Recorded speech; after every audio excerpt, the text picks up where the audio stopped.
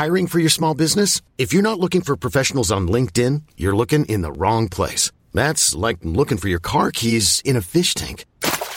LinkedIn helps you hire professionals you can't find anywhere else, even those who aren't actively searching for a new job but might be open to the perfect role. In a given month, over 70% of LinkedIn users don't even visit other leading job sites. So start looking in the right place. With LinkedIn, you can hire professionals like a professional. Post your free job on linkedin.com/achieve today.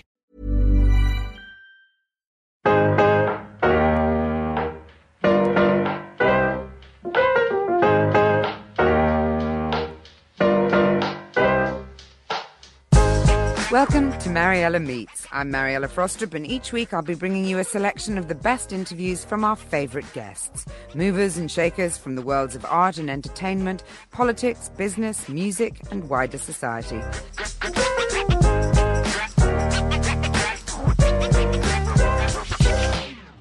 Sarah Solemani is an actor, writer and producer. Her first major TV role was alongside Russell Tovey in the BBC Three sitcom Him and Her. She went on to star in Bad Education and No Offence, and the films Bridget Jones' Baby and How to Build a Girl. She was the writer and executive producer of anti-fascist period drama, much loved on this programme, Ridley Road, adapted from Joe Bloom's novel for the BBC last year. Now she's about to appear in a new Channel 4 comedy drama alongside Steve Coogan, Chivalry, it's called, which she and Coogan wrote together, and it offers a fresh perspective on the complex state of gender politics and romance within the film and TV industry. It asks the question, can one build and sustain a successful, relevant career in Hollywood without sacrificing authenticity, amongst other things? I think we've got a blast of the trailer. Action! Isn't she amazing? I cannot work with men like Cameron O'Neill. I'll just try and avoid getting my bottom spanked by a bunch of angry feminists. Cameron will reject you at first, then try to sleep with you. Don't let him. Just want to get the scene so we never have to see each other again. Finally, something we both agree on. Don't trust this man. He is sneaky. No comment. You love him, but you hate him. I mean, I presume you want to make this. Of course I want to make my movie. Then get smart. And cut it! Chivalry. Well, I think they went rather well. Well, that was a part of the trailer for Chivalry, and Sarah Solemani joins me now live in the studio. And Sarah, I have to say you've done it again. I absolutely loved it. Oh. I've only seen one episode so far, but I'm planning to binge watch it if I possibly can. Oh, thank you. Thank you. But it is a brave woman who decides to make a comedy about the Me Too movement. How did that sort of germinate? Well, Steve and I were doing a film called Greed with Michael Winterbottom, and Me Too had just happened. And we started having some debates, conversations, arguments, and making each other laugh and asking each other kind of some probing questions. And as we were in dialogue, we were like, this is the start of something. And we just started writing, and then Channel 4 came on board and understood what we wanted to do. And really, we just wanted these characters from different experiences, different backgrounds to be in dialogue and understand what was happening around them, because it can be quite confusing and overwhelming. We're in this new kind of cultural moment without undermining what the Me Too movement was, which was a collective global confession of pain and abuse and a reckoning. So it was kind of a fine line that we had to tread, but I'm very fine, very fine line, but you've trodden it so daintily. Tell me a little bit about the two main characters. You play Bobby and Steve Coogan plays Cameron. Tell me about Bobby first. How would you describe her? She's a little bit, I mean, in the first episode, she's a little bit po-faced. Is that fair? She's a bit po-faced. She's a bit uptight. She's been hacking through this jungle that she says that most average men stroll into, which is why she doesn't have any hobbies. There's a big debate about why women don't have any hobbies in, I think, episode 4. And like a lot of women, she's found herself with a little bit of power and an opportunity, and it's a lot. It's stressful, and she has a kid, and she's spinning plates, and Cameron comes along, and in a weird way, he's sort of a seductress because he has money and power, and he can help her get films made, and this sort of will they, won't they romance kind of blossoms throughout the thing. But the comedy it's sort of subtle and very sharp, you know. And the opening scene, I think it's Steve Coogan as Cameron sitting by a poolside at somewhere like the Sunset Marquee, and he's talking to these two young girls before Bobby arrives, and he's sort of, you can see that what he's trying to do is invite them to Goldeneye in Jamaica for a sort of dodgy, some kind of, film vaguely related moment. How much is he based on real characters, and how much is he based on a sort of an amalgam of traits? Good question. I think we're both playing sort of exaggerated versions of ourselves in some extent, but he, like Steve has been very successful for most of his adult life. He was famous in his 20s. He's made things that he wants to make. And I think in the show we explore men who actually have had power and influence for so long that they sort of forget that they are top of the hierarchy. So when something like Me Too happens, where questions are being asked about status and about power dynamics, a lot of men are going, no, this is just the way it is, isn't it? And so Bobby comes on and says, just because you're fine, so everything's fine, doesn't wash anymore. And she sort of teases him for having a relationship with his assistant who's in her 20s. Well, he's just split up with her, hasn't he? His life partner. Yes. Just under 25. He's just under 25. And he's like, I loved her. And I'm like, she, booked your proctologist appointments. It wasn't love. So yeah, it's a kind of examination, I guess, of power, but at the same time that we wanted to stay in the grey area of it, because my character, she's got this power, and in episode 2 she has a sort of interaction with a stand-in, and she sort of regrets how far she takes it. That's tantalising in itself. How much is Bobby based around your own experiences to an extent? I think a lot of it, I drew upon my life growing up in the industry. I started as a teenager, and it was only when I did the show Barry for HBO as a writer, the SNL star Bill Hader was asking me about my experiences, and he said, do you have any crazy stories being an actress? I was like, of course I do. Every actress has crazy stories. And I sort of listed them off in quite a trivialized way, almost like a badge of honor on what I'd been through or what had happened, because every actress I know has had these things happen to them. And this is pre-Me Too. And his face was horrified. He said, I can't believe that happened to you. And I was like, this isn't just what everyone goes through. So it was an opportunity to make work out of some of those incidents and find space for laughing, because we have to laugh, otherwise you can't heal. But you have to laugh, and there has to be levity also, because you can't communicate the sort of degree of destructiveness about the status quo unless you can lure people in, can you? I mean, I think what you said is really important in terms of men just not really understanding how bad it is, and kind of needing to be led gently to perhaps look at it from a different perspective. Absolutely. It's like it's a reckoning where we look back, even just as a young girl, in a school uniform, walking down the street and being heckled or groped, or just knowing, oh, that was just something we thought happened to schoolgirls, and going, no, we don't stand for that anymore. We're not accepting that kind of behaviour. And for men too, going, maybe there were certain dynamics which I thought were consenting or on some equal footing, and now I realise there was a power imbalance. I mean, there is that thing, isn't there, sort of constantly being accused of not seeing the joke, but actually the joke not being that funny to start with, Well, that's it. I mean, see it, but it's just not funny. Well, my biggest fear with this show was that, you'd fall into that kind of classic comedy trope of Steve being sort of funny and bumbling, and me being eye-rolling, me like, you silly old sexist, you can't go around saying that anymore.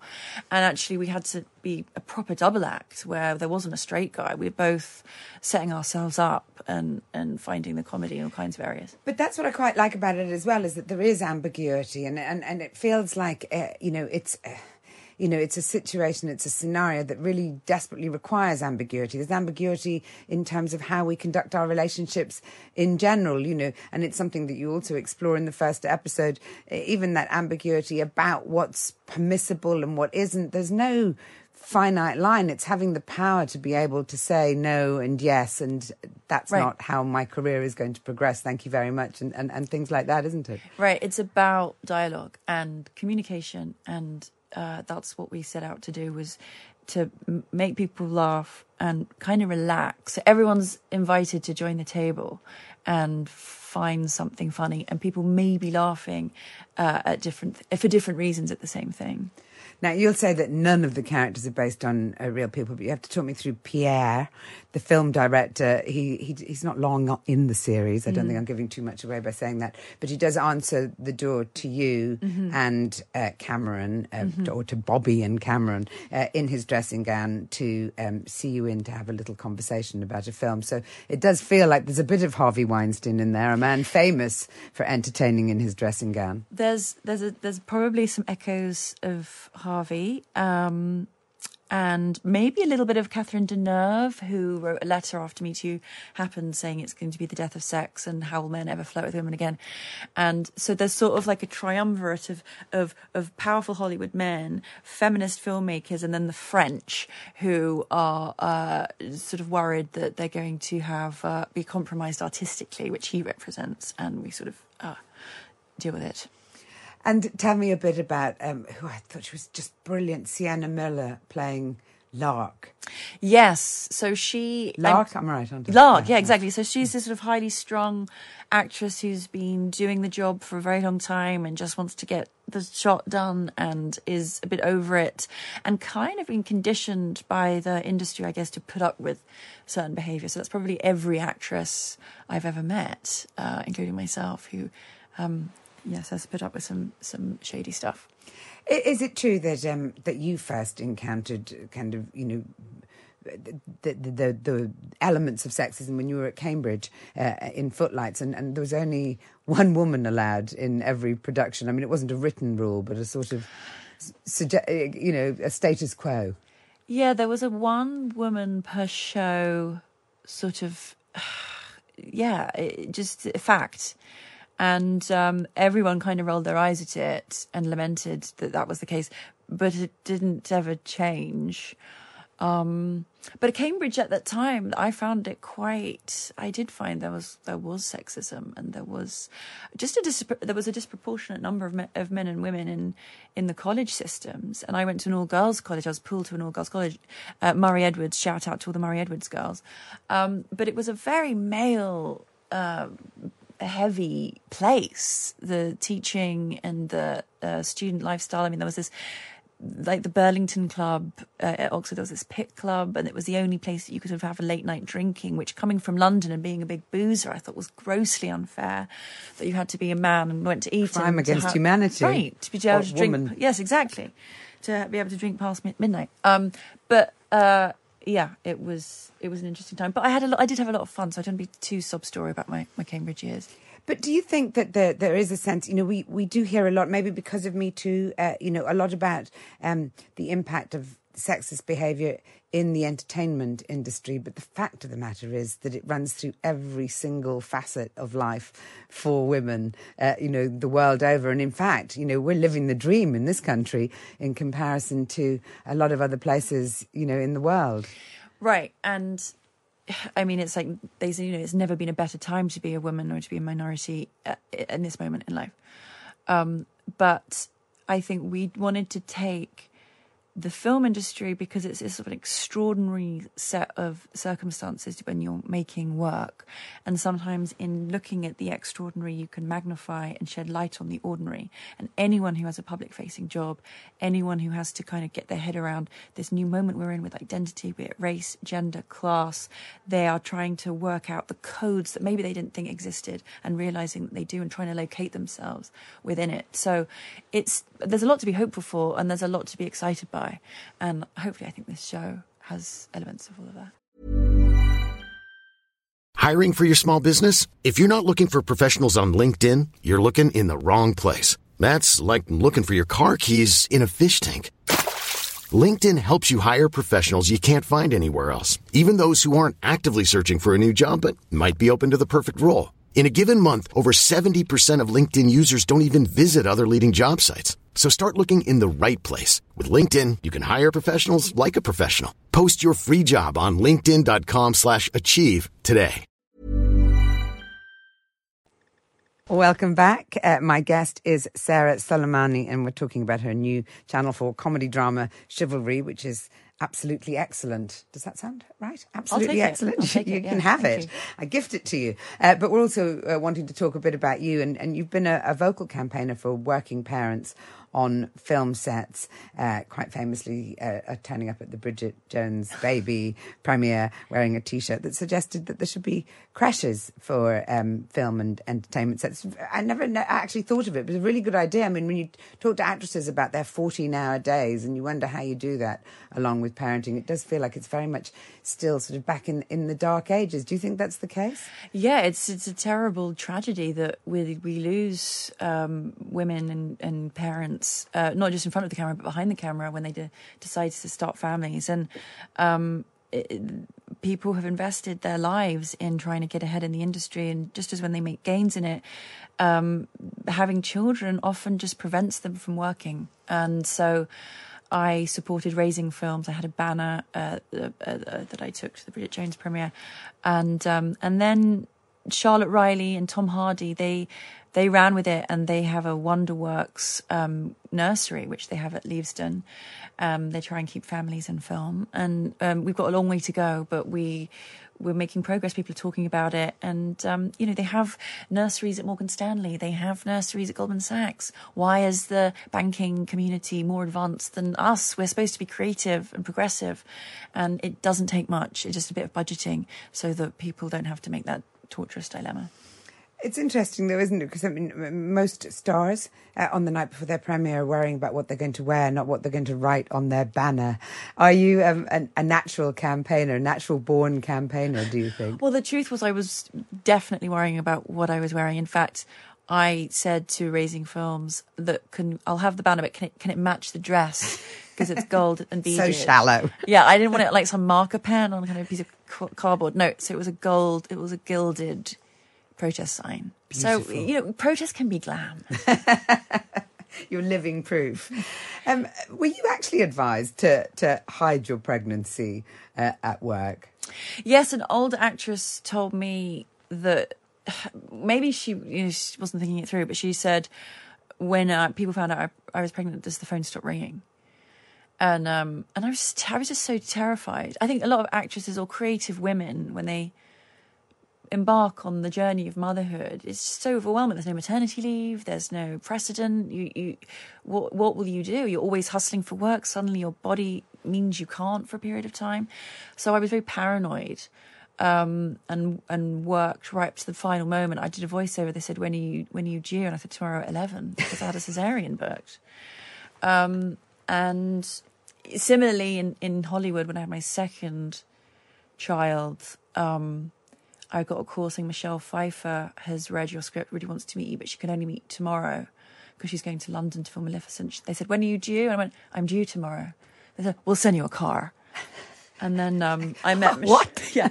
So I waddled to meet Michelle Pfeiffer, and I only had Dawn O'Porter, a friend of mine, had lent me her maternity wardrobe. So I was wearing this massive cow print dress, 9 months pregnant, and Michelle went, oh my God, when are you due? And I went, today. And she went, oh. So I really responded to the material. She went straight to business. Well, you could either say a true pro or acclimatised to the Hollywood atmosphere. No? Just take a day off, Sarah, for God's sake. You're 9 months pregnant. You shouldn't be anywhere, and you shouldn't be nowhere near Michelle Pfeiffer. I think it's something that you have also incorporated into chivalry in a way, which is that thing that also once you've had children, it is very often women who are the ones who are trying to sort of juggle doing the job and actually parenting. There's a great scene just in the opening episode where I think your husband, Bobby's husband, calls her to check on some yogurt that he's taken out of the fridge. Yeah. And, just in the middle of a really, really tricky situation. Yeah, there's a scene where I might get a really tricky shot, and I'm so pleased, and I'm managing this whole team, and then my husband calls me. He's like, he won't poo unless you talk to him and sing him, because he was holding it. This is the thing my son did, was like holding his poo in. So you get that, that pendulum swing of like high flying boss lady, and then like let the poo come out of your bum, and you're singing it as you're trying to be professional. I'll be with you in a minute. Yeah. Just a second. You are actually based in LA, and this series is filmed in LA. Do you think that that things have changed? Because I mean, in a way, it's sort of the epicenter of bad behaviour, or the place where it's emanated from. But it is also, it feels very reconstructed now in a way. Is it? Well, I arrived weeks before Trump and torrential rain, actually. So that's when America was hitting rock bottom. I arrived, and then Me Too happened and the resistance. So I've only really experienced it living there in this very kind of revitalized new energy pulsing through it. But what you have to remember at Hollywood is that it's a very, like the whole of America, it's a hyper-capitalist culture. So if it pays or if it costs you, if someone's going to be removed from a project because there are criminal accusations, that's expensive. So they have to avoid that. And so in a weird way, the kind of capitalism of it kind of has corrected the gender of it, because you can't afford to make those kind of mistakes. So if you're in a Hollywood writer's room, you'll get a studio executive coming in to just spell out that if you take someone for lunch during these weeks, it's still work, and everything you say should be taken in a professional context. And you have men reacting to that, feeling terribly policed, that they're being controlled. And you have women like me going, wow, it feels like time's up. Do you think that it is also that commitment to commercialism that's the reason that it's, I think you've said this, a better place really to be working as a woman writer now? Do you think that they've woken up to the commercial prospects from female writers in a way that we actually haven't yet in this country? I mean, it's still baffling to me that in this country, when you have the economic argument and we have the data, and believe me, working women, especially mothers, haven't had the spare time to go around collecting all the data about commissioning statistics, but we've done it. And it's horrifying. And it's still 70-80% male commissioned shows. And we have the talent, and we have women here, and we have the economic argument. So what are the decisions being based on? A friend of mine, Deborah Francis White, who's a fantastic writer, she had a very honest conversation with the female commissioner who admitted that she had a male bias, because that's how she grew up and that's what she thinks and trusts that will be successful. So there's still a bias. We feel more comfortable giving power and money to men. And also, I think men feel more comfortable receiving it. So there's something that the American culture embraces in women, which is a front-footed, ambitious, confident energy, which sometimes in our culture it feels we're still a bit off. It's still a bit off. It feels like a sort of matronly.